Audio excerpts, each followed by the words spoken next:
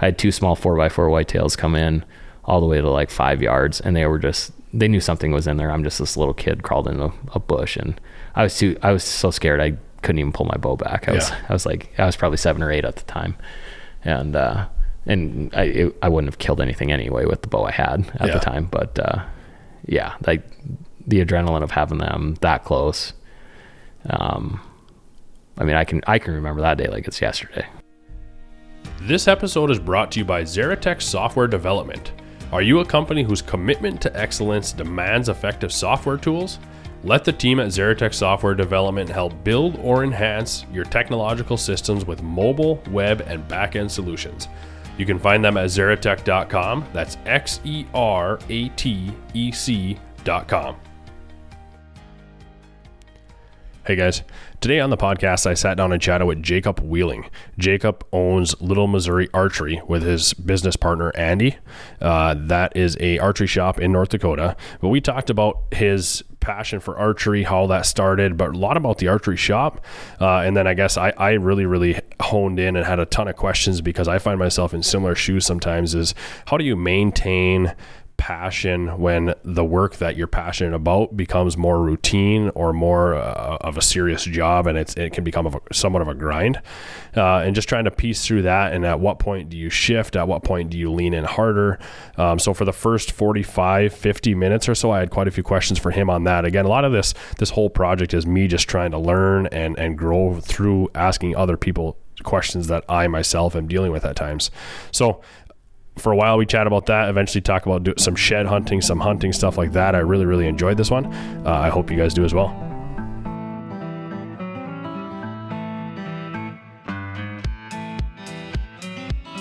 Welcome to the Obsessed Podcast. I'm your host, Logan Herkus. In this podcast, we get to meet and hear from folks who are obsessed with a wide array of interesting endeavors. We dive into some awesome stories and look at the mindsets and the psychology of those who are obsessed. Let's go. Jacob, thanks for coming in, or thanks for having me, I should say. Yeah, no problem. Yeah. Nice to have you. So I really wanted to do this to hear about the start of your archery shop, right? What started that? What inspired that? What were the choices you made to get into that? Yep. So can you break that down? Eventually we'll get into hunting for you, where that began, where that started, where that came from. But what was the birth of the archery shop for you? The birth of it, I've always been kind of an equipment junkie. So I don't know. For years prior to having the archery shop, friends and family, they're always asking me equipment questions because I'm always, looking at the new stuff or the best stuff or trying to improve my system, no matter what kind of hunt I'm going on. And so I've always been really into the equipment side of hunting. And so it's kind of a natural fit. The actual creation of the archery shop was a little bit spontaneous.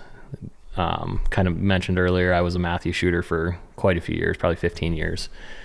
Didn't like a particular bow that they came out with one year, and landed on Expedition. That was the brand I wanted to switch to, and there was no dealers around, so I just ended up becoming a dealer. That was the very first brand we signed with, and a friend of mine at the time was a bow tech, and Andy Tomanek, he's like, well, do you want a partner in it? And it just that's kind of where it started. So there wasn't really a lot of thought. I've always been business minded. I went to business school, so there was always probably a desire to have my own business of some sort, whether it was in archery or the outdoor industry or anything. Eventually I was going to have a business of some sort. It just kind of fell into place, I guess. Okay. So, what were you doing for work at that time? I'm still doing the same thing, but I'm in the midstream side of the oil field. So, okay. Oil gathering, gas gathering, water gathering. I've been kind of on the same system for around 12 years. So basically my entire career kind of moved up from the field level to now I'm an operations supervisor. And then now they've thrown some more assets kind of into our area. So I've got more pipelines than I did originally, but, I have 8 or 9 guys working for me in that area, and really good crew. So okay. And eventually I want to touch on that, but we'll leave that for now as Sure. far as the balance of the full-time job, the business, all that kind of stuff, right? Yeah. But so it was more spontaneous. It wasn't something you had thought about for a while, but you were interested in business. You went to business school. Yep.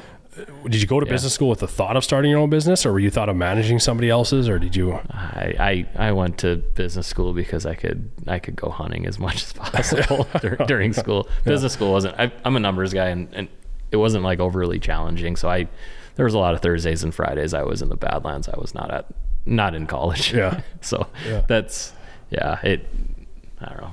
My life hasn't been well planned or thought out really in any aspect. So it's just, I just kind of roll with it. I mean, I actually so I got a business degree. I had that done in 2.5 years, and I was actually taking pre-med classes for optometry. That's kind of the direction I thought it was going to go, and didn't get into the school I wanted to get into. The school I wanted to get into had lots of public elk hunting land around it. Yeah. So I only applied for one school. You're supposed to apply for 5. Yeah. And I ended up coming home and ended up in the oil field. So that's just kind of how that part went. But yeah, the business degree, I didn't have. A lot of people have their life together and they kind of plan out what their career is going to be. Mine has not been that. Yeah. So, and I think for all the people that you think have their life together, they don't. They're just as lost as the rest of us. Yeah, that's true. Yeah. It's like I'm still trying to figure out what I want to be, and I'm 34. So Right. So I think whereas somebody that doesn't hear you say that would say, man, that guy's got his life together. Right. So from the outside, I think it's all perception. We're all just stumbling through. Yeah. But I'm curious for the business side of things, because that's a part of my world, right? I enjoy that. I really like thinking about that kind of stuff, right? I've been in that world somewhat, been sales, real estate, that kind of thing. But so I'm curious for you, as you went to business school, you started the business, but like when did the thought process, you said you always wanted to own your own business, or you knew that was going to happen. When did that come to be, or like where did that birth come from? I'm just curious what like entrepreneurship and that whole thing, what that means for you. I don't know. You can ask my parents from the time I was a little kid. I was always scheming on selling this or that, or figuring out some way to make money. Like I used to tie spinners for fishermen and sell rolls of spinners. Like I did lots of little stuff like that. I don't know. Like I honestly we didn't really start the archery business thinking we were going to make a bunch of money from it. It was just, we both bought a lot of hunting equipment. It's like, what's one way we can get that cheaper? Mm-hmm. You can get it at cost. And sure. You can sell a little bit of it and pay for some of your problem. Right. And I guess I don't think it's a problem, but my wife might disagree with me on that. But, But yeah, so that's kind of where it started. We kind of set a goal the first year of hopefully we can sell 10 bows. Yeah. There isn't that much of a margin on like the actual bow itself, maybe 15-20%. And we're like, if we sell 10 bows, our bow's essentially free. Yeah. And then we can get a new one every year if we can just do that. And it's slowly, Western North Dakota, there's not exactly a surplus of archery shops around here. There's just not that many places that do it. And if there is an archery place, you don't really know who's going to be in the shop that day when you take something. So us, being the owners and the only employees, quality control is easy. Yeah. It's just me and Andy. So, I don't know. It's more of a personalized customer service than like you could get at a big box store where they have 20 archery techs. You can actually, call us. It's valuable to have your archery tech in your phone. For sure. And I mean, there's people that call me every day just asking about this or that, and sometimes they don't even have to come back into the shop. So I think that's how it's grown, is just the customer service side. We kind of just focus on that, and we don't really advertise. It's it's word of mouth. If your customer service is good, you take care of people, it spreads quickly. Yeah. And yeah, I don't know. That's a big rant. I'm not sure it really answers your question, but it's, I don't know. Business creation, I've always kind of wanted to work for myself. But the archery shop itself, and I don't know that's, maybe it'll grow into that someday where I can walk away from a day job. Maybe it won't, but yeah, the archery shop creation was a little bit more spontaneous than years of thought, I guess. Yeah. But I have always been like just a gearhead. I always like the nicest bows, the nicest equipment, the new thing. I just like messing with that stuff. It's just interesting to me. Yeah, for sure. Let's kind of dive into that though, actually. Not the gearhead side of things, which I could go along with too. Like I love it. Like it's unreal. But the balance of the career, the business, right? There's not like a one size fits all, but do you have any thoughts on that? Like, is it almost better having it be a two-edged thing? Like, what could you lose your love for this world if you were doing it all the time? Oh yeah. I mean, honestly, it's like, you can ask Andy about this too. It's like after opening week and the dust settles a little bit, like you always have the opening week where you're super busy because, you know, everything's a disaster, like if it happens that first week of the season. So you're really busy with just like random calls and people coming in. But like you get into October and we're always ready for a break from it, honestly. So it, like right now it's slowing down a little bit. Still have a few customers a week, but everybody's out hunting where they should be. And but yeah, it's balancing it with a full-time job. I mean, honestly, from like this year, normally our first quarter is pretty slow, and so January through March usually pretty slow, but this year, like honestly in February it started picking up and it hasn't slowed down at all, and honestly all the way through September it was really busy. So it's a love-hate thing, right? I mean, it's good that you're busy, right? It means you're making money, and it means that customers are happy with the service you're providing them, but it can be challenging because, you know, my day job, it's probably around 45 to 55 hours a week. So, you know, what a typical day would look like is, you know, wake up and head to work around 6, and, you know, I might get home at 5 because I work an hour away from here. So I have 2 hours of drive time basically. And then get home and start helping customers. Sometimes I'm not in the house until after midnight. Right. And then sometimes I have to get up early before work, flash arrows for a couple hours, and just to get caught up, just so lead times aren't terrible. Because, you know, everybody wants their equipment in a timely manner, but yeah, it's tough. You know, the last 2 or 3 years as the business has grown, it's gotten tougher and tougher, and balancing that with family life and, you know, trying to do some hunting or fishing or whatever, some recreational sport. It's a challenge, and I don't have it figured out. I mean, I'm going to be learning every single year from here on out, and it'll change again once the kids are old enough to be in activities and stuff. Right. That I don't know. If anybody's got tips, I'd gladly take them. Yeah. No, because I'm kind of I should say, just have experience in a similar world, right? Real estate, you can work around the clock if you want to, right? Yeah. And for as far as balancing family life, whatever else, you eventually have to get to the point like, hey, my family has to be priority. Otherwise, I'm going to burn out and I can't help you guys, right? Yeah.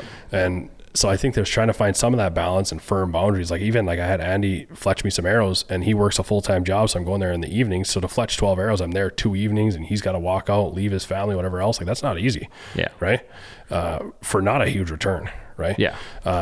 Yeah. It's not like we're getting rich by any means with this, because we're not. I mean, it pays well enough to justify doing it at this point. But if it would ever tip the other way where we don't feel like our time is worth what we're getting in return, then we would have to look at it, you know? Yeah. But for now, it's steadily growing, and, you know, we're going into larger items that we're trying to get into larger stuff that just doesn't tie up more time. Sure. So, you know, box blind sales, e-bike sales, now we have wheeled fish houses, skid houses, you know, they're larger items, and yeah, you might have a customer stop, but they're going to stop for 15 minutes, look things over, maybe go home and think about it, and then come back and you load them on a trailer and they're gone. Whereas like sometimes you have a problem bow, you're in the shop for 4.5 hours on a bow. And it's like, if you wanted to, we have an hourly rate of $60, but if you would tell a customer you worked on their bow for 4 hours and you're going to charge them $240, they're not gonna be that happy about it. I mean, and it's just, I mean, you couldn't go to a car repair shop or something, and I mean, they're going to charge you $100 an hour, and you're going to pay for that. But it's like, for whatever reason in the archery industry, it doesn't seem like people are like real receptive to, here's 4 hours times 60, you know, like, so you got to kind of balance it. And it's like, so, you know, if they're a good customer and they buy all of your stuff in the shop or buy all their stuff in the shop, we typically treat those return customers pretty good. You know, if it's somebody that calls and it's midnight on opening weekend and they need a new string put on and we happen to have the right one, they're going to probably get charged a little bit more just because it's kind of an on-call thing, you know, and Shields isn't going to help you at midnight on opening weekend, you know. So Not to cuss shields or anything, but it's just one of those things. It's a little bit niche, but we're still learning. This is, let's see, I think our 8-year anniversary will be this spring. So we've been doing it for 8 years, and there's always new stuff coming up and constantly learning with it. And we've improved our processes and stuff and probably split work up more efficiently the last couple of years just because we've had to, because we're kind of both drowning. Yeah. So we've had to, try and figure that balance out, and it's ongoing. We're going to be learning on that forever, but I mean, I wouldn't mind if it kind of stayed at this pace for the foreseeable future. Like it's in a good place right now. For sure. So, and I don't say that to take away from anything. Like, I just say that from being from the outside looking in. I think if you're really good at what you do, you really care about what you do, you provide a lot of good quality service, that again, your business is going to grow and grow and grow to the point where you're like, how do I maintain this? Right. So I think a huge learning point, and I don't know the answer, is to like, how do you reconcile that to the point where like you can sustain that? Yeah. I don't know. It would be nice to be able to hire a couple of employees to do just like arrow fletching, for example. Like, that would be nice to not have to deal with that. Yeah. Cause like last year, I usually keep track annually how many I did. And I think I did like 120 dozen in a year. Now, it doesn't sound like a ton in a year's time frame, but the thing is it's like, usually it's stacked up in like 6 months. So it's like, that gets to be quite a bit. And especially like a lot of people are going 4 fletch. I've even had some people doing 6 fletch now. Like, that it gets incredibly time consuming. Right. And, again, if you charge the full hourly rate on that, the arrows would be $50 an arrow. Yeah. So it's tough to find the balance of, feeling compensated without the customer feeling overcharged. Yeah. So like, I think we're doing an okay job because we have tons of repeat customers. So we're not trying to charge people to the point where we're screwing anyone over. But we just, they don't make more time. Right. So for sure, it's a tough balance. I mean, it'd be great if one day it was busy enough and, we could open a full-fledged retail shop and do this full time. Is it ever going to get there? I don't know. That wasn't what the intent was when we set off to do this, was to walk away from our day job. But if there was ever an opportunity in the right place, maybe, I mean, I would have, like 8 years ago, looking at what I thought it was going to be to what it is now, I would have told you absolutely no way. Yeah. I'd be like, we're never going to, have a quarter where we do 200,000 in sales. Right. I would never guess that. Right. And this quarter, I think we're probably right there. Yeah. And so I don't know. It'd be interesting to see where it goes. Yeah. Right. Another 5 years, another 10 years, where will you be and what will it look like? Yeah. Yeah. And we could be closed in 10 years too, for sure. But I guess I'm open to any direction it's going to go, but I enjoy it just from the standpoint of, I think the thing I enjoy most is seeing new archers become successful. Because we have a ton of people coming to buy their first bow setup. They're in the early stages, and like that was probably when I was like 10 or 11. So it kind of takes you back to that place before you've killed a deer, and every encounter with a deer is exciting. Yeah. And not that it's not now, but it's different once you've had a little bit of success. But like when someone comes in with their first little 4-point buck and they're just completely ecstatic. I mean, that's what kind of keeps us going. Yeah. Is hearing their stories and kind of living through them. Right. I mean, especially like the younger archers, I really enjoy that. When you have a 14 or 15-year-old kill their first deer and they swing by on their way home, that, I really enjoy that. Yeah, for sure. It's, I still have a ton to learn, and I'm fairly new compared to a lot of people as far as Western hunting, right? But I just love it. But there's something too where you're bringing somebody that's never done it before. How exciting. It's unreal. Like you said, you get to live through them. Oh yeah. All those first experiences, whatever, even hearing the story, like you said, it's just unreal. Yeah. But I mean, even a good friend it's a coworker and a good friend. He never really got into bow hunting. He was a deer hunter his whole life, but he's in his upper 40s, but he got hurt a few years ago, so he can't pull can't actually pull a bow back. And so in North Dakota, you can apply for a crossbow permit. Mm-hmm. And, we found a pretty nice deer 5 years ago, and, we basically made him buy a crossbow. Sure. and so he got approved for a permit, bought a crossbow. I ordered him the crossbow before he ever told me to. I just got one coming for him. And a full 5 years later, in September this year, that same buck, he finally killed it. Unreal. And it's his first archery. Well, I mean, crossbow, you can say what you want. It's still an archery tag, but is it an advantage? Yes, you don't have to get to full draw. But 206 non-typical gross. That was his first deer.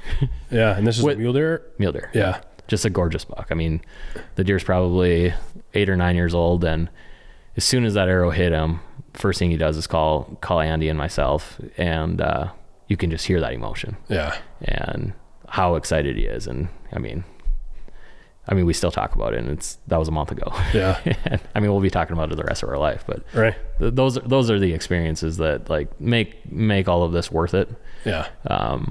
So I mean that's what I really enjoy, because it's like, that's a once in a lifetime deer. Yeah. For anybody. Right. I mean, yes, some people kill multiple 200-inch deer, but like my biggest deer is not that big, and I've hunted way more than I care to admit. Mm-hmm. And but like, anytime you shoot the biggest deer of your life, it's like you're always chasing, like the 15 seconds after you let that arrow go, you're chasing that every year. Yeah. Like to try and replicate that excitement. And so like to hear that from somebody else that hadn't experienced it like him, that's truly why we keep doing this. I mean, yeah, is it annoying that sometimes we get 3 hours of sleep because we have a full-time job and then this on the side?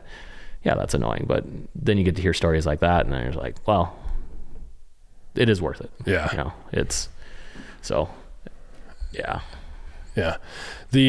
And we'll dive back into the archery shop, because I think that's a pretty cool thing, right? But and again, forgive me for going too far maybe in like, hey, how do you balance it, whatever else? But I guess maybe that's something I'm going through myself. Yeah. I'm still learning. Yeah. I think I always will be. Yeah. I think it's important questions to ask, right? Because otherwise you could be just pushing your head down and burn out eventually and say, whereas if you're not able to like sit back and say, hey, what's important and where do I want to be and how does this fit my family life and whatever, I think you potentially lose the boat that you should be on, Oh yeah. Yeah. And it's, I mean, yeah, there's nights where, it's chaos with the kids, and, my wife's in there with 4 of them now, and I'm stuck in the archery shop till 9-10 o'clock. And it's like, when I'm done working for the day and I get home, I really don't want to work another job. Mm-hmm.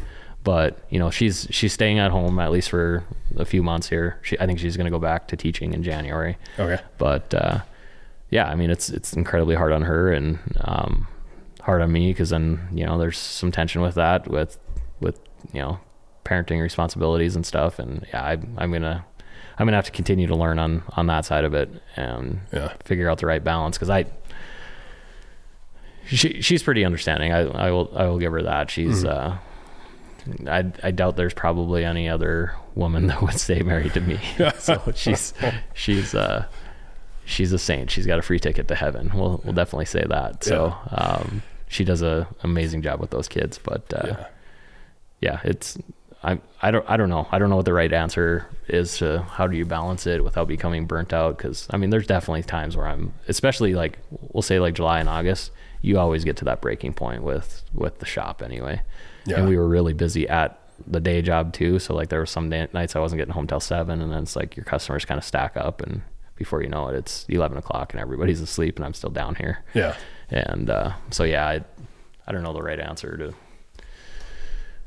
to balancing all that. I don't know. Yeah. No, I'm going to be searching for it forever. Yeah. I think time will tell you, but there's a few different things there. One is with the spouse side of things. You'd have the most patient spouse in the world, right? It sounds like yours is awesome. My wife is unreal. But I don't care how patient they are in the heat of the moment when it's 9:35 and you've got 2 full diapers and you're trying to get kids to bed and whatever else. It's still like, you understand why you're here in the archery shop, but it's still like, man, I could use some help right now. Right. Yeah. Yeah. And it's, I mean, you can look at it from a bunch of different sides. It's, I'm always, from the financial side of things, it's like I've always wanted to try and do something to at least get ahead, because I've never really, I mean, coming from my background, my parents were both school teachers. They worked as many jobs as possible. So like I was kind of raised that way. Right. You know, my dad was a full-time teacher, coach, athletic director, driver's ed instructor, ref. I mean, he did everything every season. I mean, he worked countless jobs for us. Yeah. I mean, he never owned his own business, but I mean, he was doing as much as he possibly could to make our life better as kids. And so, I mean, even though we didn't have that much, and we never went without anything. Right. And so like, I've always kind of had that mindset probably from my dad, because he was just working all the time. And so like in my head, that's probably why I can justify having a shop and working till late, is I was raised that way. Yeah. And so I don't know, it's going to be changing all the time, but I really appreciate the fact that she's doing some work in there. I can do some work after work and maybe get a little bit ahead in life. I mean, I wouldn't say that, because the business has been growing the last few years, we're putting a lot of, like, anything we make goes back into inventory or bigger inventory. So I wouldn't say there's like a ton of money being taken out, but you know, in theory, asset size is growing within the business itself. Right. So it's not tangible right now. That's the tough part, like with saying like, hey, I got to work till midnight tonight. So it's like, there's not necessarily thousands of dollars going to our account where it's tangible, where you can like show your spouse this and be like, this is why, you know, like this paid for our car payment this month. And you know, there's sometimes that something like that, we do get something nice that the business pays for, like bought a trailer, you know, something like that, or have a couple box blinds for essentially free, for now my kids can go bow hunting with me and be warm. And so like there are some benefits with it, but I'm just hoping long term that it'll be easier to explain it, because maybe in the future this is my job. I don't know. Forrester Research interviewed 206 senior technology leaders in major organizations responsible for software development sourcing. 63% said their software development service partners do not have a full understanding of their end customer. If you're dead serious about moving faster and getting more done, Xeratech Software Development can help you move forward with confidence. Let the team at Xeratech Software Development help solve your problems with mobile, web, and back-end solutions. As they align with their clients, they use a proven method to understand the scope of the problem and help demystify the steps to make it go away. They will deliver the software solution you need, and they do it with the integrity that you'd expect from a family-owned business in the heartland of America. Schedule a call with the team at Xeratech today at xeratech.com. That's XERATEC.com. And you don't have to give me the straight answer, but like, would you want it to be? Because I want to touch on that for, like, if you could, you know, magic wand, here we are, like, this is your full-time gig, retail store, selling box blinds, doing that. Would you want that to be the case? Maybe a combination of that. So it's ironic that I'm always scheming on different things to do, but at some point I want to be able to be self-employed. Now, whether that looks like I have an archery shop on the side, whether I'm invested in real estate, different properties, stuff like that, or open another business that maybe is oil field related and I'm the owner, or just a collection of a lot of small things. I don't know what it looks like, but I mean, eventually I would like to work for myself. If it ended up being the retail side, I mean, I don't know that could be the only thing I do. I think I would have to have something else as well. Like, I don't think I could spend 15 hours a day in a retail store. I don't think I could do it. Right. And I mean, and maybe I wouldn't have to. I mean, the thing is you have to find quality people to work. And in Western North Dakota, that's going to be difficult. I mean, there's restaurants closing down right now because they can't find people to wait tables.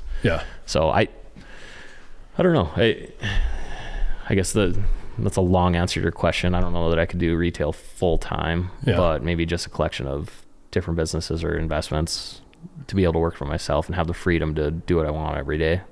I have quite a few friends that have kind of their own oil field type companies, and they have so much freedom. Like, if it's Wednesday and there's a cold front and they want to be out in the morning, they're going to be out in the morning. And they, you know, guys like that, I just really, really respect. A couple of my very closest friends they're self-employed and they own companies, and, you know, they took a plunge that would have scared 99.9% of people out of their minds. They took a chance, you know, whether it was 10 years ago, 5 years ago, but they made it work.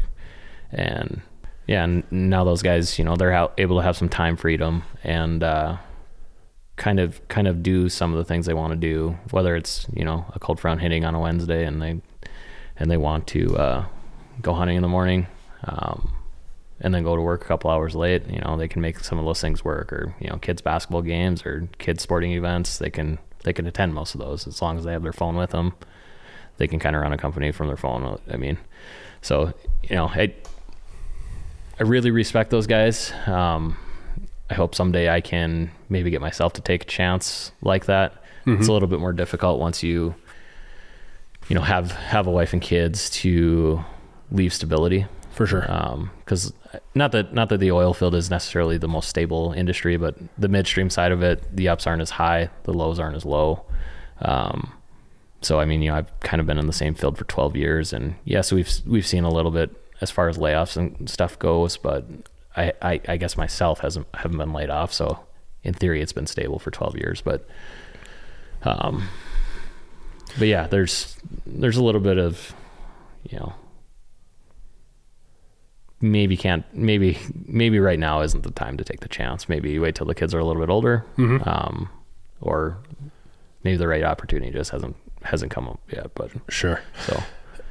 So that brings me to a couple different things. Is I honestly thinking about this today, and I don't know where this comes from or what. Isn't there a thing where some people say you should have like 7 streams of income? Is that a thing? Have you ever familiar with this? I don't have 7 yet. Okay. But that'd be great if I did. But I wonder if that's the answer. But I was thinking to myself, man, is that like spreading yourself too thin? Unless it's like 6 of them are passive and one of them is you know, something that you're actively working on, right? But I'm trying to think, if I had 7 sources of income that I had to actively work on, like, I'm not good at any of them, right? Yeah, exactly. And yeah, I think in my opinion, having some that's passive, that's one of the directions I want to go. So maybe a collection of 6-7 different things, then I can make it work where I'm technically self-employed. I don't have to be employed by a corporation like I am right now. And, you know, maybe it's 10 years away, maybe it's 20 years away, maybe it doesn't happen, but it's fun always working towards that. Right. I mean,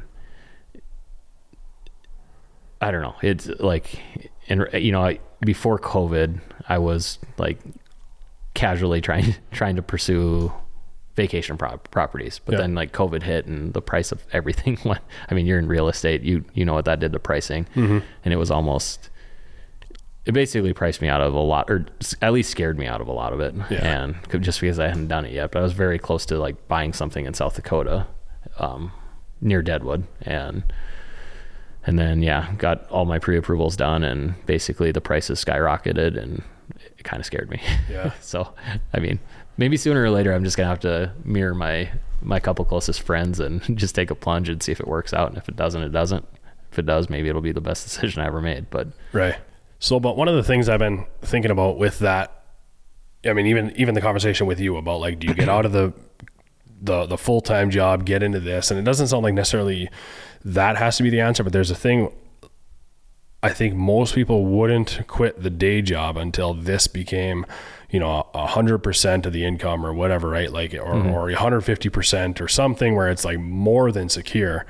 But is there a thing where it's like you should make that jump when you're at like 70% or 50% or just sustaining, and that once you're there and focusing on it, whatever that is for you, whether it's the multi-layer business, whether it's the oil field business, whatever it's this, do it at that 50% level. That way, it'll be a time thing. You'll get there in 2 years versus 20 years. But then two, it's once you're there and focusing on that and putting all your energy into that, are you going to see that exponential growth way quicker than if you had waited the 10 years till you were the super safe and secure. You know what I mean? Yep. Yeah. I mean, obviously if I could look into the future and figure out that, it'd be an easier decision, because that's always something I'm thinking about in the back of my mind, is at what point do you dedicate all your time to something? And because obviously if you're not 100% in on something, you're leaving something out there for sure. And but I mean,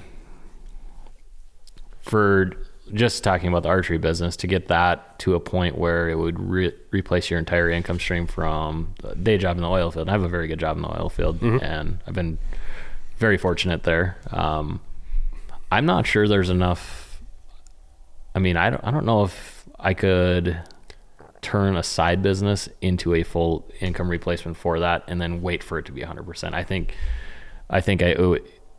I don't know that I, like, with the limited amount of time I have, that I could ever make it a full income replacement, unless, like, you know, so we're selling wheeled ice houses now.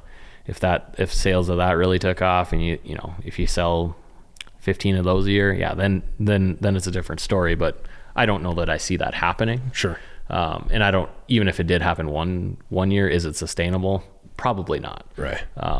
Because I mean, that market's a little bit saturated. These ones are a little bit different, but than like your typical ice castle, the ones that are, you know, made cheaper. These ones are a different grade, but I don't know. I think like, to answer your question, it would probably have to be like a 50-70% or something, and then just try and take the plunge at that point. Sure. So it's, timing of it is, you know, do you do it when the kids are young? Do you wait till they're a little bit older?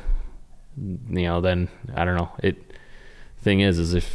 thing that I respect about some of my friends that have opened their own businesses is they just said, screw it, I'm going to do it. And I'm not saying it works out for everyone, because some businesses fail, but you know, I don't know, you put enough effort into it, and a lot of times you just don't let yourself fail, I guess. I think a lot of times for me, this is how I look at this. These questions are impossible to answer, right? But asking them will get your brain thinking about them, and the answers come with time, right? Yeah. Like they'll reveal themselves to you, or whatever it is. Like, you'll know when the timing's right. But also too, I think about that, like your friends that started the businesses and thinking, man, I wish I could, or whatever, or whoever it might be, is I realize, like, everybody's in a different situation, right? You've got 4 little ones, you know, everybody's in a different financial situation. Like, you could push yourself too far or make the jump too early where you're being unwise, right? And just understand that, like, patience is the game, right? Yeah. And I mean, I typically don't rush into bigger financial decisions. I'm usually a little bit more reserved, with maybe even to a fault with that. Yeah. There's probably things I could have been more aggressive with in my life, and in hindsight, I can see that now, but, man, I just lost my train of thought of where I was going with that. Yeah, just conservative, where you're going with it. Even thinking about, again, where people are at compared to you, and trying to compare yourself, all that kind of stuff, right? Yeah, I don't know. I don't know. Those questions are always things I'm asking myself in my head, and when am I going to find out the answer? I'm not sure. Yeah. There probably is never really a right time to do it. And I mean, most people that have been successful in any type of business are usually the ones that are going to tell you, just say, do it, you'll figure it out. Right. And I mean, maybe someday I will. Yeah. No, I don't know. I think it's just being a constant learner. Like, right, you're always educating yourself, like, whether it's just being introspective or learning about yourself or looking into this or whatever it might be. Always being willing to change, adapt, improvise, whatever. I think that's what'll give you those answers. But again, you talked about, hey, maybe I should have been more aggressive, but you would have lost sleep at night. So what's the point, right? Yeah. I don't know. I think you have to find that balance of who you are and what your risk tolerance level is. And and I mean, really, at the end of the day, the most important thing to me is family. And so it's, you know, you look at those 4 little kids, and it's like, what's going to assure them a better lifestyle? Well, maybe it's a combination of have a full-time job and a side business. Maybe that is the answer, what I'm doing right now. Right. Maybe it is eventually I walk away and I work for myself. I haven't found out yet, but it's always those decisions are always made with basically the kids in the life and the family in mind. And so, for sure. So with that though, I think you could argue, absolutely, they're everything, right? The kids are first, whatever else. But if you have a dream and you've got a passion and you're like, can't sleep at night, whatever it might be, you not pursuing that, I think, is doing them a disservice, right? Because you're not the full person that you could be. But also, if you do those things and you take that risk and you take that plunge, or maybe it is even working the safe, secure thing, whatever it is, like, if you're doing what you feel like you're meant to do, I think that shows your kids that I guess I'm even thinking about along the lines of the business, whatever else, that you were willing to take those risks or whatever it might be, or that you could pursue a passion probably more importantly than chasing risks. I don't know. Yeah. And you know, that's one thing I, even at their young ages, I'm trying, like my 4-year-old daughter, she's very business minded, and I can see that already. Like whenever she's playing, she's opening a restaurant or opening this store or opening that. And it's probably just because she's been in the shop with me. Yeah. So she's just picking that up. But it's like, I mean, I hope someday, like, I don't necessarily think they need to go to college or whatever, but I hope that they're all business owners. I mean, that's, again, there's something to be said about working for yourself and not working for someone else. And for sure. I mean, that's the most attractive part about like that side of trying to figure out how can I get there. I mean, I would love to just wake up in the morning and I'm responsible for myself and not having I'm not saying I work for bad people, because I work for great people, but there's just, it would be refreshing for sure. And you know, I have quite a few family members that are self-employed. A few of them are in the restaurant business. Some are farmers, some are ranchers. And I mean, don't get me wrong, there's stresses that come with being self-employed. I mean, everything's on your shoulders. So it's a different type of stress. I'm not taking anything away from their stress levels, but your stress is because you're working for yourself. I mean, I don't know how to explain that. Yeah. I think if you're, and make it sound good. Yeah. No, I know what you're saying too, but I think too, if you are driven for that and that's how your mind works, right? Like that's where you need to be, right? Yeah. And I mean, my wife will tell you, she'd be the first one to tell you that she gets annoyed with all the business ideas I have. And you know, so it doesn't necessarily mean that maybe the archery business isn't it. Maybe it ends up being something else, but I mean, it could even be something as simple as being a sales rep for a collection of a bunch of different outdoor brands. Like, I mean, I've got in touch with, you know, I probably have 10 sales reps that I work with for different brands, and, you know, they cover like a 5-state area, and they get to talk about the new bows and, or this or that, whatever product. I mean, I love that stuff. Like maybe that's a route I end up going. I don't know. It's nothing in my life career-wise has been scripted. And I doubt the next 15 years will be either. Yeah. So it'll probably always be changing. And, yeah, as I learn, as I grow, as the business grows, I don't know. Yeah. See where everything lands. Yeah. No, again, I think I like asking you the questions because in your response, I learn about myself, right? And then also just learn about you, right? Where do you go? What's your mindsets, whatever else? Because I think for you, for me, for anybody, all this kind of stuff, I think it's really important to ask. Maybe it's because I'm always asking them. I just think it's important to ask because you could go 20 years and look back and like, man, I should have been asking those questions 18 years ago, you know? Yeah. And again, they're almost impossible. Like in the current moment, like there's no way you can give a clear answer, right? No. But by thinking about it and having that be a part of what your world is, I think those answers come way quicker than just passively going through it. Yeah. And, you know, like I'm in a good situation because like I said, I have a lot of friends and family that are self-employed or have successful businesses, successful careers where they're just basically working for themselves. And so it's fun talking to them, bouncing ideas off them, like, will this or that work? You know, I have some family members that have vacation rentals. That's something I've wanted to maybe dive into at some point. And so it's like, how did you take the plunge and make this pencil in your head before, like, because obviously you're running numbers. And so like, it's been interesting having those conversations because, I mean, I think eventually our housing market will at least come down in value maybe a little bit. So there might be a buying opportunity somewhere. Right. And so maybe I wait for that and buy a couple properties. I don't know. Yeah. And do I have enough money for that? I have no idea. Right. Maybe a bank will take a chance on me. Yeah. But, yeah, I don't know. It's just fun having the conversations. I mean, I like I said, I'm lucky. I've got some real good friends that and they're always telling me to just go for it. Yeah. Basically any idea I come up with, they're like, just do it, man. Yeah.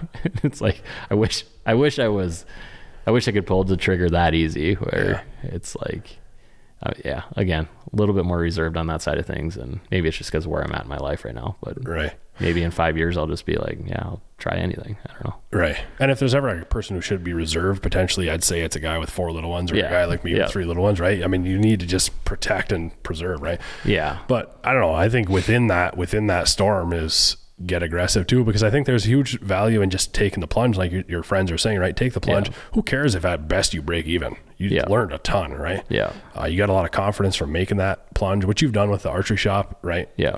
I think not as much of a plunge, just because you're not completely detaching yourself from your current income. Mm-hmm. You're keeping that on the side or whatever, it's not quite as scary, but for sure. And it was a progression, right? But still, to put yourself out there isn't easy, right? Yeah. It's not like you're like, oh, no problem. Here, let's start a brand. Let's put this out there. Let's market ourselves, whatever it might be. Yep. It's not an easy task, right? No. And there's things that are unpleasant along the way too. I mean, there's growing pains and everything. And, every time you take that next step where, we went from selling bows to, I remember the first time I ordered a semi-load of box blinds, and, I have to write a $20,000 check out to the company I bought them from. And it's just like, holy crap, this is terrifying. What are we doing here? Yeah. And it's like, now I can have like 2 or 3 of those loads sitting around, like just in inventory, and it's not really that scary. I know, like, I'm kind of at the point where it's like, well, I know I'm going to sell them. Yeah. It's like, sure, there's money tied up in it now. Eventually they'll sell. I'm not really that worried about it. Right. But yeah, it's every time you take that next step. And now, like we did skid houses last year, kind of a smaller version of a wheeled house, but you can take them on ice that's thinner, and we've had terrible ice conditions the last few years. Sure. So they're becoming more popular. Again, that was pretty scary. And like the first load was like $40,000. Yeah. And now it's not as scary again, but now we're going wheeled ice houses, and it's just, you gotta kind of push that boundary of you're a little bit past your comfort zone. Right.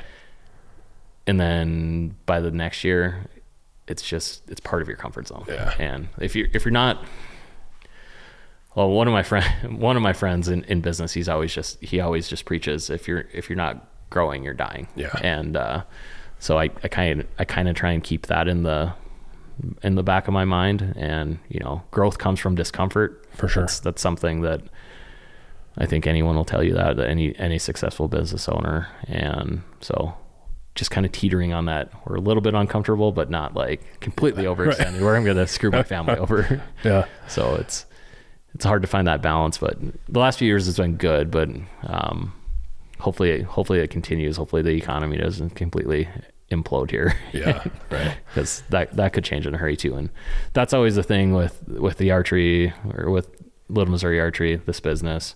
Everything's recreational based, and like if we would ever have a big recession, what's the first thing people cut? Sure. Recreation. Yeah. And so that's the one thing that would, like, in the back of my mind, that's always the thing that's saying maybe you shouldn't do that full time, because if something bad does happen, usually the first thing that's cut out of budgets is things that people don't need. Yeah. And all of that is what we sell. Right. So, I mean, locally here, our economy, even like the 2008 recession, we were really protected because of the oil field. That was really strong all the way through, 2009 through 2014 were some of the best years up here, and the rest of the country was kind of in shambles. Right. Would that happen in the next recession? I guess it just depends on what the oil price is too. So, I mean, people historically the last, 10, 15 years out here have had a lot of money to spend. So that's why these type of businesses have been okay. Right. The other thing I think about too, so say you do go 10 years and all of a sudden there is a huge recession, right? Who cares? You had 10 great years, pivot, do something else. Right? Yeah, exactly. It's like all these lessons that we're learning just from the small business, they can be applied to any other industry too. I mean, business is business. And I mean, so all the little growing pains we go through, it doesn't have to be in this necessary industry. I mean, right. It can be in anything else. And I mean, obviously hunting and the outdoors, that's where my passion lies. So that's why it's a good fit right now. But maybe the lessons I'm learning are for something that's not in the outdoors. I'm not sure. Yeah. You mentioned sales. That's something you consider. Is that something you have actively considered, or is that kind of just, hey, that'd be...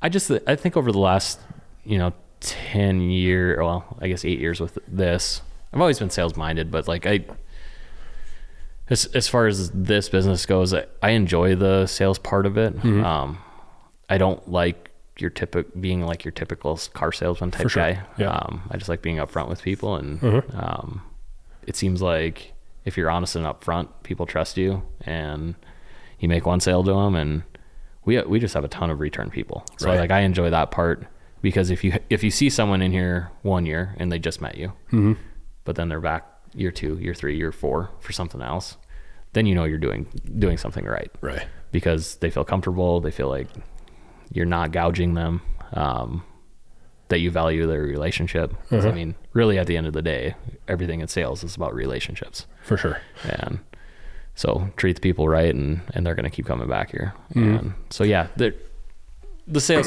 space would be interesting to me. And honestly, I've thought about, I said this to my wife the other night. It's like, I think I should get my real estate license. Yeah.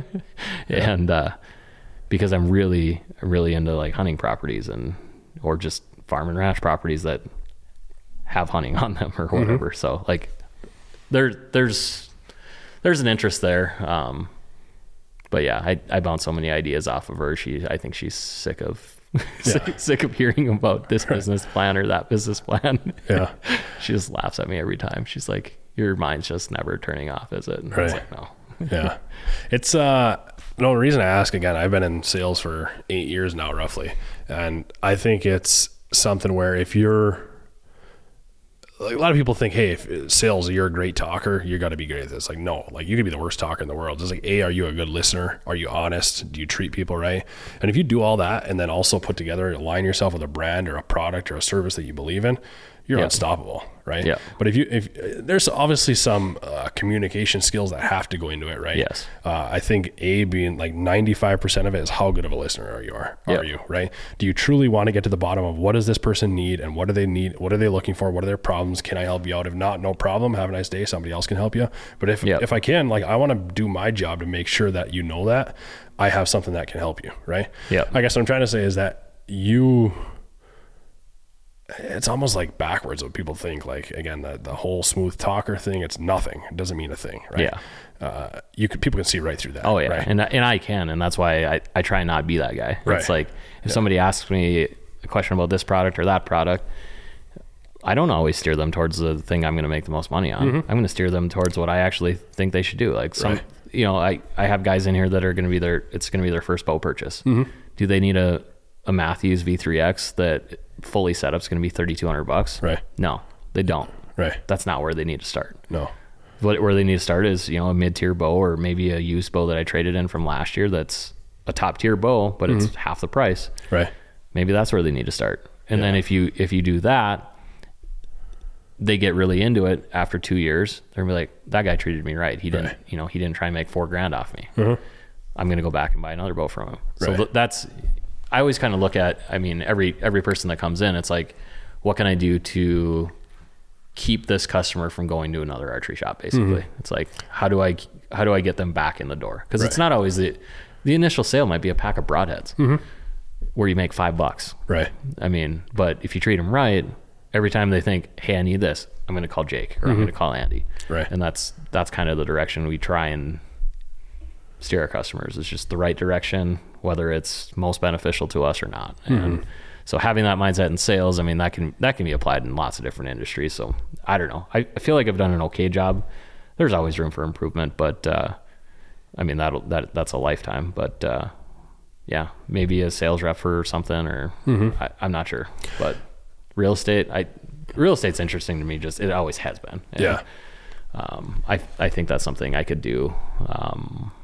I would want to be more on just not houses, just larger properties, farm, ranch, ag, maybe recreational, for sure, hunting properties, that kind of thing. But that's a hard line to walk to, because it's like, well, you being from Michigan, I'm sure you've seen the commercialization of hunting a little bit over there, where finding private access is very hard. And if you do find private access, they want you to pay for it. They want you to lease the land, and it always goes to the highest bidder.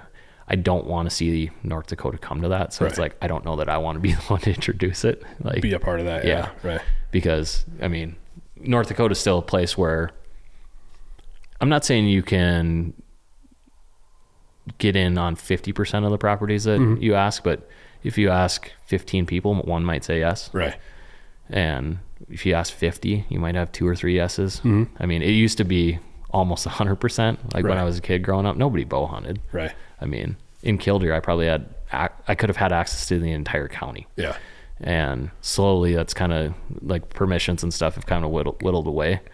But yeah, that side of it, it's interesting to me as far as the real estate side goes, but then it's that, do you want to introduce that in North Dakota? Yeah. I don't know. Yeah, it can be tough. I mean, there is some of it happening. Yeah. But it's very sporadic right now. Yeah.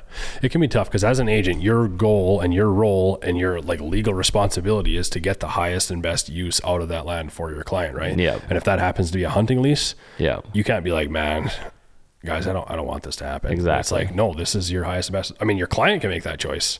Yeah. But you can't be the one to push them into saying, hey guys, you should take this less bid because these people aren't going to hunt here or whatever, right? Yeah. It'd be really hard to pass the red face test on that and look Right. your client in the eyes and say, don't take that highest offer. Yeah. It's something I couldn't do. So it's, right. Yeah. And so maybe that's not the right fit for me just because I'm conflicted on commercialization of hunting. And I think you could probably make it work somehow. I'm just trying to think of, I guess I'm not sure. Yeah, something to think about. yeah, hard line to walk, but and maybe just do real estate, just regular real estate. I don't know. Yeah. It's, yeah, I mean, that could even fit where you're doing real estate. That's your day job. And then you talk about many different things, right? You're doing real estate. That opens the door for this. That opens the door for Wednesday morning cold front. Let's go. You know what I mean? That's, yeah, for sure. Yeah. Yeah, I think that could be a good fit because there's some flexibility that comes with that. At the end of the day, you're still working for an agency and stuff, but you can kind of make your own schedule with that too. For sure. In Michigan, you're an independent contractor. You make your own schedule. You get out what you put into it, but you can absolutely, it's on you, right? Yeah. Yeah. Yeah, I could see that. That'd be cool.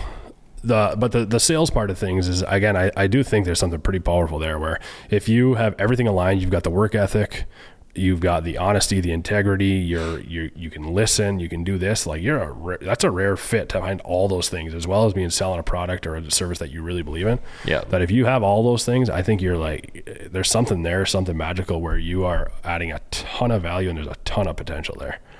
Yeah, I agree. The listening side is probably the area I struggle the most with. Okay. So that's definitely something I got to get better at. Yeah. And it's a work in progress, right? Yeah. Yeah. Like you just, yeah, for sure. Absolutely. Training through time, whatever. I think you get a lot better at it. Yep. Yeah. Asking good questions, right? I mean, if you're helping someone with their bow, that's all what you got to do, right? Where are you at? What's your skill level? What's your past experience? All that kind of stuff. Yeah. When a customer walks in, it basically sounds like 21 questions to get started. Trying to figure out what exactly they want. Because a lot of people that walk in, they really don't know what they want. And you're more experienced people. Generally speaking, they're set on something before they walk in the door. Those are the easy ones to handle. Yeah. They basically say, this is exactly what I want, and we go that route. But man, there's a lot of first time guys that it takes a while to get to the bottom of what they want. Yeah. And I think Andy and I both are doing a better job on tailoring that customer service to the person that walks in. But again, always learning on that too. Right. So, what about for you, the whole hunting world? We won't go crazy in depth as far as that side of things, but I'm just curious, where did it begin for you? Like, was your dad a hunter? All right, yeah. So for me, my passion in hunting probably started more on the upland game bird side of things. Grouse, pheasants, early age. Got my first shotgun when I was 5. So started there. I think my first bow tag I got when I was 9 years old. But my dad, I can't believe he did this, but when I was 7, 8, 9 years old, he would take me bow hunting with him. He'd set me up in a tree stand by myself. But when I say up in a tree stand, I'm saying that very loosely. He would have a tree stand set way over on the side of things where I couldn't possibly see a deer or spook a deer or ruin anything he was doing. And he'd leave me there for a couple hours in the evening. But he would just lift me into the stand that's like 4 or 5 feet off the ground. Yeah. I had a little recurve bow that with blunt tip arrows, and I was convinced I was going to kill the biggest deer out there. And I had a couple encounters that really stick out in my mind that made me realize like bow hunting is really, really what I want to do. I mean, don't get me wrong. I will rifle hunt. I'll bird hunt, goose hunt, whatever. I like it all, but bow hunting is what I like to do. If I had to give up everything else, it would be bow hunting that I would stick with. But a couple encounters kind of kicked it off for me. I remember sitting in a patch of bullberry bushes ironically on the edge of an alfalfa field where I killed my biggest whitetail 2 seasons ago. I actually had a blind in the same patch of bushes. So it kind of came full circle for me there, but I had 2 small 4x4 whitetails come in all the way to like 5 yards, and they knew something was in there. I'm just this little kid crawled in a bush, and I was so scared I couldn't even pull my bow back. I was probably 7 or 8 at the time. And I wouldn't have killed anything anyway with the bow I had at the time. But, like the adrenaline of having them that close. I mean, I can remember that day like it's yesterday. Yeah. And so, I mean, my dad's where that started. So I'm very, very thankful that he sacrificed probably many successful hunts just to take me with. Because I never shut up. I still kind of never shut up. Yeah. And that's how some of my kids are now too. So very thankful for that. Didn't get super, super serious with trying to figure out, kill a bigger deer or whatever until I'm probably like, 14 or 15 or hunting a certain deer, any of that. That didn't really start until about then. I think my dad was very, very thankful because I got my driver's license when I was 14. And basically after that, he kind of stopped bow hunting. Huh. So as soon as I could drive, it was like, oh, great. He can go do it himself now. Right. So he kind of basically turned over his pickup to me, and I had a lot of freedom through high school and then really, really got into it in college because I had more time in college, but without having too many sports. I played college golf, but that didn't take up a ton of time. We were basically done in October. So definitely started from my dad, and it's grown every year. Like, I don't know how that's possible, but it's like I love it more now than I did when I was 14, and I love it more now than I did 2 years ago. Right.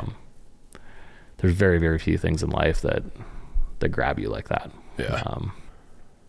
And it's hard to explain until like somebody like, Jason stopped in here tonight and seeing that, like, that's his 3rd deer, but I mean, he's going to do that the rest of his life. Oh yeah, for sure. You can see it in his eyes. Yeah. You can hear it in his voice. Yeah. And there's not a lot of things that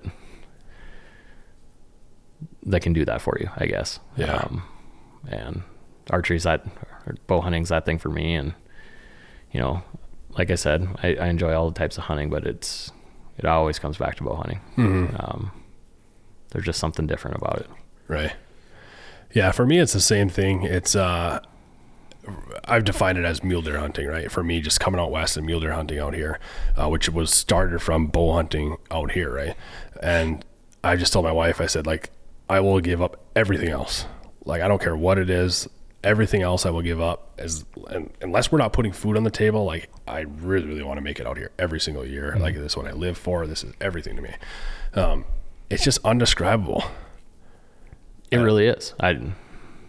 Until somebody has done it, they always understand it. Like, right. Once somebody's had that success or whatever, like, I rarely run into somebody that they give bow hunting a chance. Yeah. They kill their first deer and then they lose interest in it. Yeah. It doesn't seem like that's very common. No. Right. Now there's people that pick up golfing, hit a few golf balls, and they lose interest in that, or pick up fishing. I don't know. Bow hunting's it's a different deal. Yeah. And I don't know exactly how to explain it to people that haven't done it, but I mean, I just encourage everybody to try it. Right. And just not North Dakota. Yeah. No. So but for me, part of what it is I love every bit of it. Right. It's a very active hunt. Right. Mm-hmm. So that's super exciting for a guy like me that like struggles to sit in a tree stand for mule deer hunting. You're pretty typically active. But just the landscape you're in is just unbelievable, which you grew up here. You probably take that for granted, or you took it for granted before, probably. I did when I was younger. I definitely don't now. Okay. I definitely, again, the more places I've been in my life hunting, it's like you look at these badlands in western North Dakota and it doesn't get better than that. No. It just doesn't. No. I mean, I love it. Yeah. So the landscape is unbelievable. I mean, you're watching the sunrise come up and glassing. I could just glass all day. I love it. Right. It's like you're an adult Easter egg hunt, basically. It's like I look at this huge landscape and like, there's deer here. Am I good enough to find them? Yeah. Right. And they're looking at me, but can I find them? Yeah. Right. And just that's unreal. Like to the point where like I'd shed hunt as much as I could. Again, just another excuse to get out there and hike. Right. Yeah. Even to the point where glassing up sheds and stuff. Just the whole bit is just unreal. Yep. And shed hunting is a very, very close second for me. Yeah. I mean, the amount of time I spend shed hunting would concern most people. Yeah. It's been a little bit less the last few years with small kids and stuff, but I'll throw them in a backpack and take them out with me too. Oh, yeah. So can't take 4 of them now, but so that somebody's always mad. Yeah. But, and I always tell my friends that, you know, if it came down to if I had to quit hunting or quit shed hunting, I would always quit hunting first. I always just to mess with them, you do, or yeah. Well, I don't know. It's like I like that so much. It's like that would be a tough decision, honestly. Yeah. I say close second, and I mean close second. The only thing is you can't eat sheds, and I like eating wild game. So yeah, but I love shed hunting. It's so fun, and I really like. So I am a whitetail guy at heart, and like finding, you know, 3, 4, 5 years off of one buck. I love that because I just, antlers are interesting, and seeing how they grow and change from year to year and like actually see it in your hands. I love that. Right. Fortunate where I have some private access where a deer can live to be 5 or 6 years old. Yeah. So, I mean, not everybody has that, which I'm very thankful that I do. Might not always, but I'm enjoying it while I do. Mm-hmm. It is weird. You get to the point where like for sheds, you can look at it.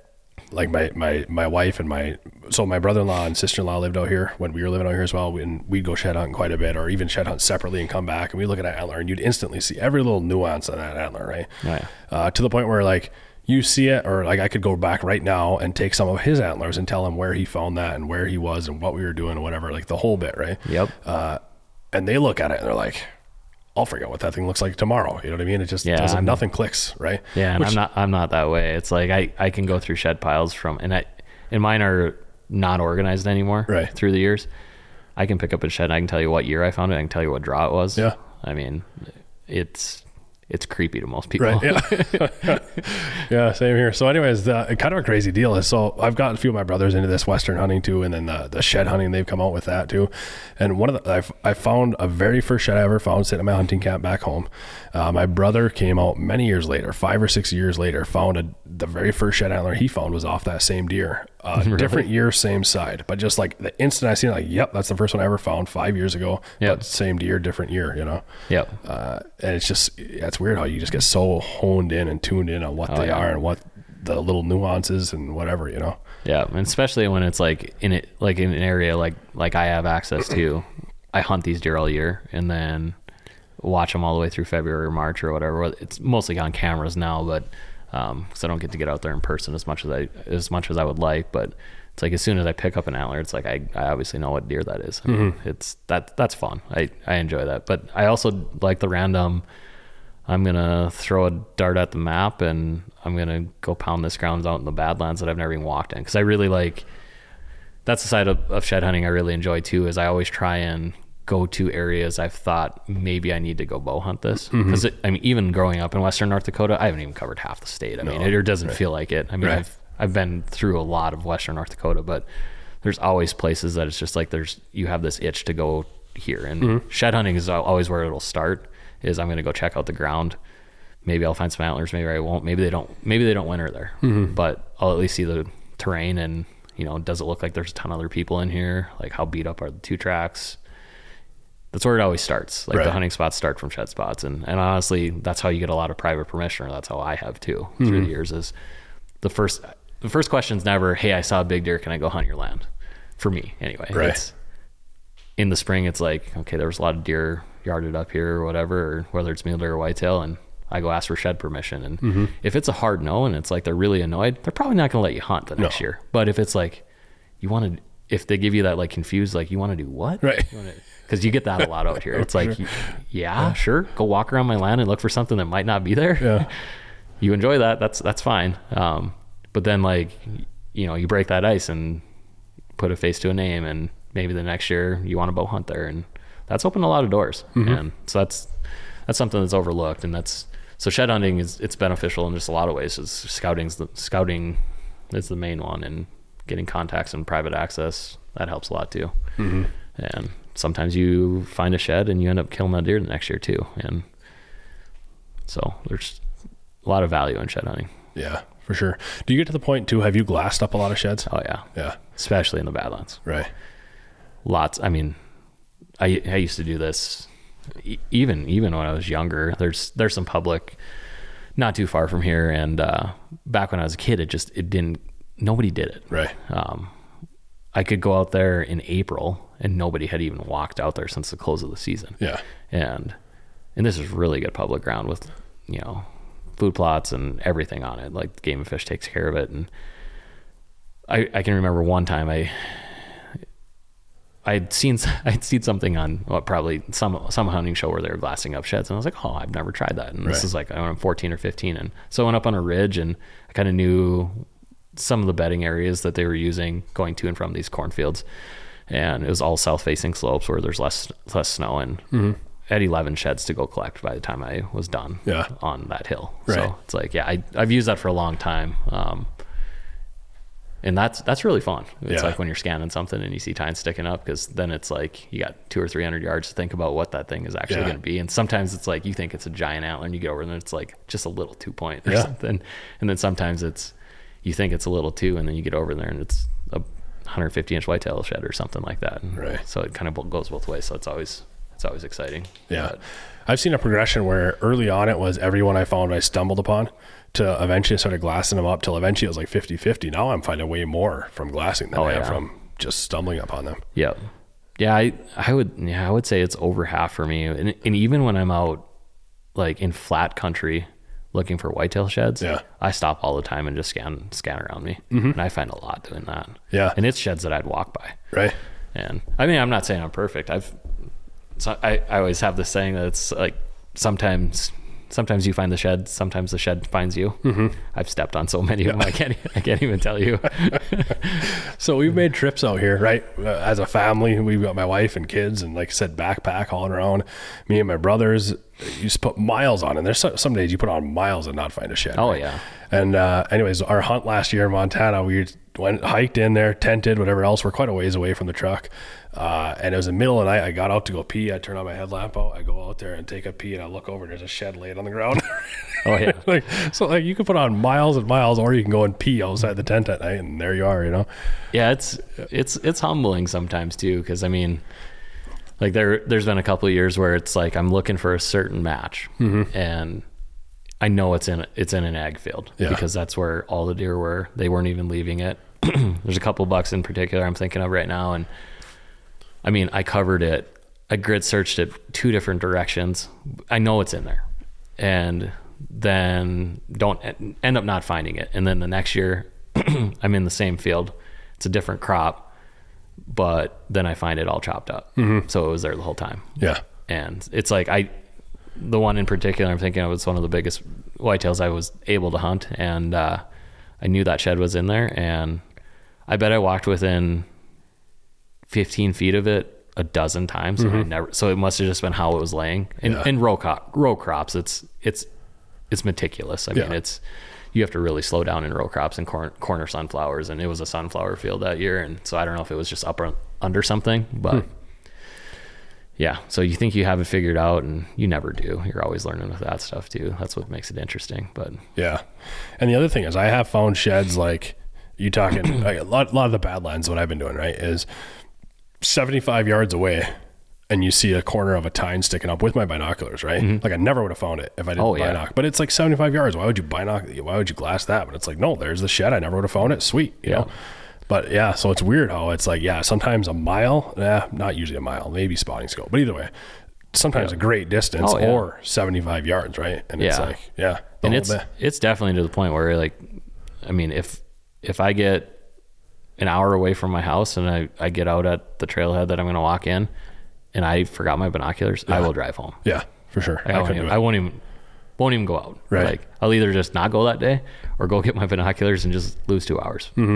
Because it's that important. For sure. Yeah, it's a fun game. And then just glassing. I'm curious for you for hunting. Glassing off a tripod, you've done that quite a bit with your binocs. So I'm like a hybrid guy. So because of some knee injuries, I always have walking sticks. Okay. So I actually use a walking stick just so I don't have to change out like tripod heads or whatever. Sure. I shouldn't say I never do it. I do glass off a tripod some, just not, especially like from a hunting standpoint when I'm trying to be lighter. Okay. Then I usually don't. You just balance it on top of your trekking pole? Yep. Okay.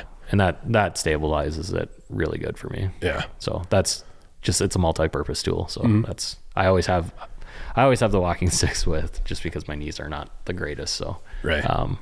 Just dual purpose, but yeah, for sure.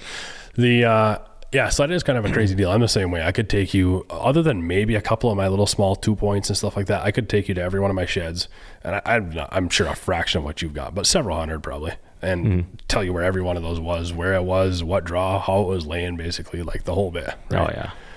Yeah. It's weird how, like, it doesn't even make sense. Like, you're not even hunting. You're just going to look for antlers. But there's something about it. Yeah. And, some people call them participation trophies. Yeah. I'm fine with that, because that means they're not going to be out there shed hunting. Because, that's gotten so much more popular too. So the competition with it, like that land I was talking about, the public stuff, where like there was one day I went out and I found 39 whitetail antlers in one day. And it's like, now if you would go out for 5 days in a row and find that would be really good. So, I've put on, 12, 13 miles in a day out there and not picked up a shed now, but there's boot tracks on every trail. Right. And then the issue that I have with the popularity of it growing is some people aren't that responsible with it. Sure. And like the weekend after, so our bow season usually closes somewhere between the 1st and the 4th of January. Yeah. And, with stressful winters, some deer are dropping in December. So like there are sheds out there. Right. But it's not the time to be walking around pushing deer. Right. And like when they're trying to get through a winter, hunting season just closed, like give them a break. For sure. It's like on some of that public ground, it's like there's guys that are blowing the fields out every single night. Right.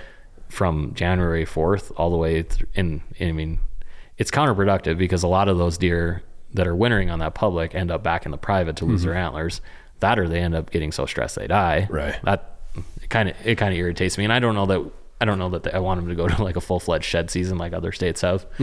But it's trending that direction. Yeah. If we have bad winters, like I think there's going to have to be some limitations on it, just because it's not good for the animals to get run around like that. No, for sure. And yeah, you wonder how much of them, like, you don't ever want to like eliminate a market, but you wish there wasn't even a market for them, right? Yeah. Because is that what's driving a lot of it? Is it the market, or is it? I think with a lot of things, honestly, it's social media. You think so? I think it is. It's like everybody, the younger generation, they're like, everybody's just chasing likes and this and that. And it's with a lot of things. It's not just hunting. And I don't know. I don't know that there's that many people that are good enough at it to where they're making money at it. Okay. But antler prices are pretty high, or they have been the last couple of years. So maybe that's part of it. I think in the elk shed side of things, maybe not North Dakota, because there's not as many elk, but you go to some of those mountain states, I think it gets super competitive, because you find a nice elk antler, it can be a few $100s. Right. So like depending, especially if it's like unique or uncommon, people pay a lot of money for that stuff if it's a specialty type antler. Yeah. And so maybe the financial side's driving that. I don't know that, the whitetail side and stuff that's sold for poundage. You have to find a lot of antlers to make it worth your gas. You know? So it's, I don't know. I think, maybe clicks or likes, or I don't know. Maybe people just like doing it too, because I love doing it. Right. Which, if that's why people are doing it, great. Right. But like you said, as long as they're having some responsibility, like let the snow melt, let the deer recover. Yeah. Yeah. And just, I don't know. It, like, I'm not saying I never sneak into some public ground where there's deer, but like I'm usually smart about it. Yeah. It's like, I'm not going to go blow an entire field of 100 deer out to try and find the one buck that shed, and the 50 they're still carrying. I'm blowing them out of the countryside and making their life miserable. But right. I don't know. It's, I don't know. Yeah. Love-hate relationship with the shed hunting, I guess, on that side of things, but yeah, no, we've really enjoyed it. And I think we've done a pretty good job of waiting long enough. Right. But again, when we have been in there and you're out right on the edge, like it's, April and the snow is melting, late winter, whatever, is you see a deer, you just try to give them a wide berth, yeah, walk around them, head a different direction, whatever it might be. And I think at that point you're doing your role to protect them and whatever too. But yeah, that's crazy too, thinking how early they can go. But yeah, I was just thinking about that on the way up here, because Andy mentioned that you like shed hunting quite a bit too. And I was like, man, I do too. But like, why? It doesn't hardly make sense sometimes, Yeah, it's whatever. That weird, you spot an antler and 2 seconds after that, like that little, I don't know, adrenaline bump from, hey, I finally found something I'm looking for. Especially like if it's been one of those days where you're walking around for 5 or 6 hours and you haven't picked anything up yet, and then there you see a tine sticking up. Yeah. I don't know, whatever that feeling is in that 5 seconds following spotting an antler, as dumb as it may sound to people that don't do it, that's probably why you do it. And I like walking around looking at new country too. For sure. Yeah. And in even country I've hunted for since I was 10. I mean, I'm still hunting on my grandpa's original ranch from when I started bow hunting, and and like my two uncles have that place now and have added to it, and there's still places on that property I haven't been. Yeah. And so during shed season, that's when you start crossing those little nooks and crannies off, and it's how some of my best stand locations have been found, or my best muley bedding areas that I didn't know were there, because you have to hike in the backside of this all the way around. Yeah, I don't know. That's when I like to explore. Yeah, but you got to have time to do that too. So I don't get to do it quite as much as I used to with the little ones, but. Right. There's kind of a couple of things you're talking about there, is like when I glass up, especially when it's a long ways away, like I glass up an antler half mile away, and I'm like, that's got to be one. But my whole way there, I tell myself it's not one. Oh yeah. Yeah. It's like, you try and tear yourself down. So like, if it is one, it's like, wow, it's a surprise still. Yeah. It's like, yeah. That way you're not let down when it actually is. But yeah, I can still remember my first elk antler. For whatever reason, a lot of my shed hunting, I didn't do in areas where there were elk. So I hadn't found an elk antler. It's probably I probably had been shed hunting for 7 or 8 years pretty hard before I found an elk antler, but I never really went out and tried to find an elk antler either. But there was some elk that moved in on some property that I hunted, and I knew that. And I kind of kept track of them through April. And I was like, I had my spotting scope out, and I was glassing this south-facing slope where there was a big funnel, and see elk through that just about every morning. And I spotted this white tree branch is what I thought it was. Right. And it's like, I'm 2 miles away. It's quite a bit of a hike to get over there. Yeah. And I was like, it's not an antler, but you have to go over and you have to go look at it. Yeah. And it was a nice little 6-point elk antler. I got over there and I was really surprised, but I was 100% convinced it wasn't one, but I was like, I will never stop thinking about that if I don't walk over there. And sure enough, there was one there. And then the floodgates opened from the elk side of things, but because I found quite a few since then. But yeah, that one was really fun. And then my first moose antler too. Oh man, that took me forever. I looked for moose antlers for years and years and years, and we've been slowly getting more and more moose in North Dakota. Yeah, I don't know if you've noticed that yet, or you haven't been hunting here for 3 years. Yeah, it's been about 3 years. So shed hunted every year, but I haven't actually hunted here about 3 or 4 years. Yeah, 4 years. Yeah. But yeah, there's definitely, moose they're all the way down to the South Dakota border now. Yeah. And there's not even a unit open down there, but yeah, it took me several years to finally find one of them. But when I did, I lost my mind. Yeah. I'm glad there was no one with me that day. One of my favorite times shed hunting. So me and my brother and a few of our friends were out shed hunting, actually the same trip where my other younger brother found that his first, which ended up being a match to my first, or again the same deer. Anyways, we were shed hunting there. It'd been kind of a slow day for me. The other guys had found quite a few, and it was kind of like I was getting nothing, these guys were getting a ton, and it doesn't really matter, but you're like, hey man, I want to find some too, And I'm walking up a hill, I turn around and glass, and my brother just happens to be walking up to me like, oh hey Logan, walks past me and picks up a nice 4-point right past me, right 30 yards past where I was going to go. So it's like add insult to injury. I'm like, man, what's going on here? Anyways, I get to the top of the next rise, glass down maybe 600 yards away and glass up a shed. I'm like, sweet, I'm going to find this thing. My brother's sitting right there on this ridge. He watches me go get it. I go get it. I'm like, show it up to him. I'm like, woo. And then I look over, like, oh, there's a match. Go over, grab it. I'm like, unreal. Yeah. And then I look over there, I was like, oh, there's another shed. Go walk over there. Third one. Every one, I'm whooping to my brother who's up on the ridge there, And he's like, by the third one, he's like, what? Anyways, so I grabbed that one, and I had to walk another 15 yards to get it, And as I do that, I'm like, oh, there's a 2-point elk shed. Grab that. I'm like, unreal. Like, grab the elk shed. I'm like, there's another mule deer shed. Grab that sucker. I'm like, unreal. So anyways, 5 mule deer sheds and 1 elk shed, all within like 50 yards of each other. Yep. And my brother's watching it all, and I'm just whooping up at him. And it's just something about it, just unreal. Yeah. It's fun. You don't find those pockets that often anymore because there's more people doing it. Yeah.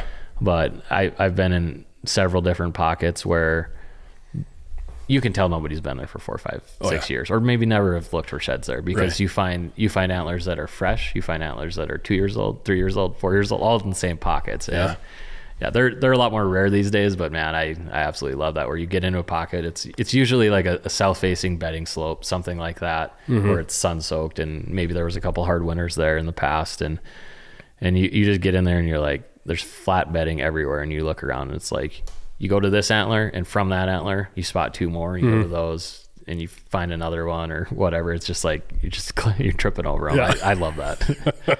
Again, it's a lot more rare. They're rare these days, but every once in a while I still find one of those, and that's really fun. And for people that don't do it, they don't really understand it. And I have so many friends that make fun of me about shed hunting, and they're just like, I don't get it. It's like, I have friends that find them and chuck them. They don't even take them with. And I don't know. I'm a huge antler nerd. That's just how I am.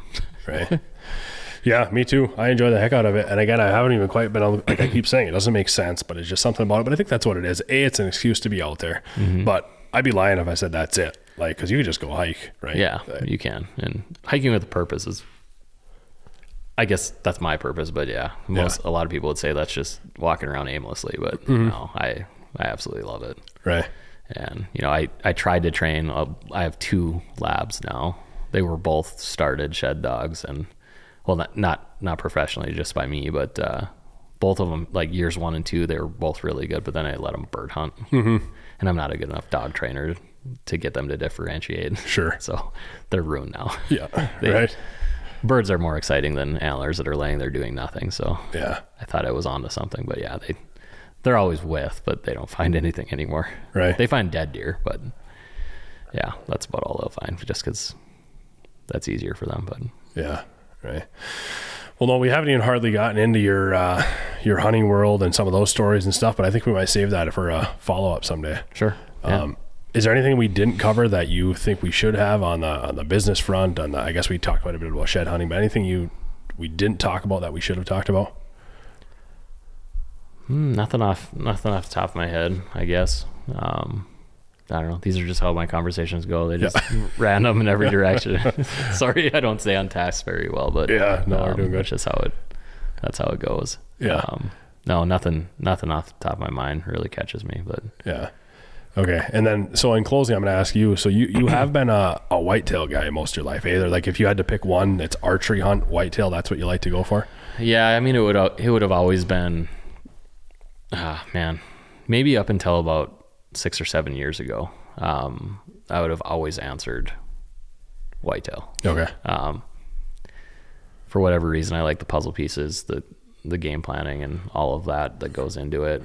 I'm capable of sitting still, which some people aren't. So, but I also like moving around too, but I don't know. So the last, we'll say half a dozen years, 6, 7 years, I've been spending more time in the mule deer space, and I really, really enjoy hunting a specific mule deer. Yeah. Just one deer. Right. It can be annoying because you might go 10 days of being out there without even seeing them, or if you do see them, the odds of them laying in a spot where you can get in on them, sometimes you just got to walk away. So it's frustrating and rewarding, but it's when it works out and you finally kill the one buck you're hunting, I really like that. And I really like the game planning of, from you spot them, they lay down, what route are you going to take? You have to take everything into consideration, obviously, thermals, wind direction, whether you're going to be skylined, any of that. Are they going to move in an hour, or is it going to take them 4 hours to move to a second bed? I like that. I like the chess match with that. So I can kind of relate that to like the chess match of hunting a certain whitetail buck. Sure. So I don't know. I would have always answered whitetail, but I have had, you know, several mule deer hunts work out really well here in the last 5, 6, 7 years, and it'd be tough to give that up too. Now I like having a balance of both. Sure. So a little bit of mule deer, a little bit of whitetail. The next few years we're not going to have a whole lot of whitetail hunting, so it's going to be mostly mule deer with the EHD coming through here. Yeah.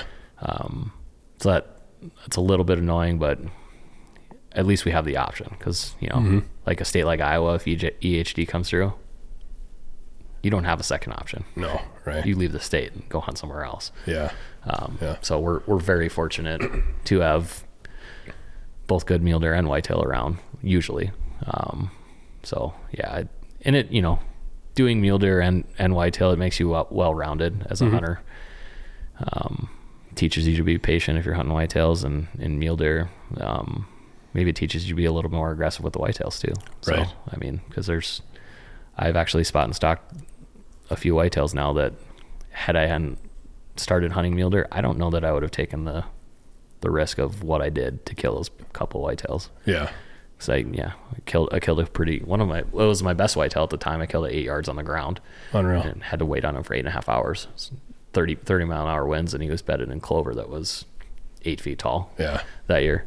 And had I not had some mule deer experience, I probably wouldn't have crawled all the way in there. Right. I mean, but the wind was so steady, it was fine. I mean, normally if I'm stalking a deer, I rarely go inside of 30 yards anymore. Too many things can go wrong. But when the wind was howling 35, it's like I had to, and the clover was that thick that I had to. Yeah. But yeah, having a nice balance of both now. I don't know that I could give up one or the other. I like doing both. Yeah, sure. So. Yeah, and I talk about mule deer hunting on here. I enjoy the whitetail side of things too. Like in the UP, hunting whitetails up there is unreal. I really enjoy it. I haven't really done much whitetail hunting here. I would just by happenstance, like, oh, there's a nice whitetail. Let me go try to see what I can do. But focus on the mule deer side of things for sure. But that side of it, I really enjoy. And you talked about being a gearhead, right? Like that's what we do. And it's just like the shed hunting. You could say it's an excuse to be there. Yep. Us talking about gear and working on gear and like what binoculars do you want to get next, right? Yeah. It's all like almost an excuse to just a way to live it year round, right? Oh yeah. On top of it being fun, it just also lets you be engaged. Especially for me, from being 3 or 4 states away, Yeah, that's where I am very lucky, and I don't take it for granted. Being right here it's really nice. I probably didn't fully appreciate it when I was younger, but I definitely do now, because I've been to Colorado, Wyoming, Montana, a few provinces in Canada, and I'm always happy to come back here. Always happy. Yeah. I haven't found too many places that I would rather live yet. Right. Now, if I ever do get to Alaska like I want to, that'd probably be the place I wouldn't mind moving. Yeah. But then you're so far away from family and everything too, so that would make it tough. But yeah, that's definitely on my bucket list at some point. Yeah, for sure.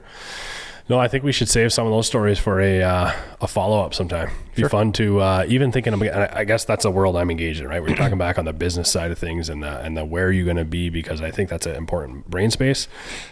It'd be fun to follow along and see where you go with some of that stuff, right? Yeah. Whether that's a year or 10 years or whatever it is, just to see what those learning experiences are and where you go and what kind of plunges you do take, and some of those answers in hindsight, right? Yeah, and hopefully I do jump off a few cliffs and make something happen. That'd be good. Yeah. For sure. But appreciate this, Jake. Thanks for taking time. Yeah. We're here on a late night. This is awesome. Yeah. No, thank you. I appreciate the conversation. Yeah, for sure.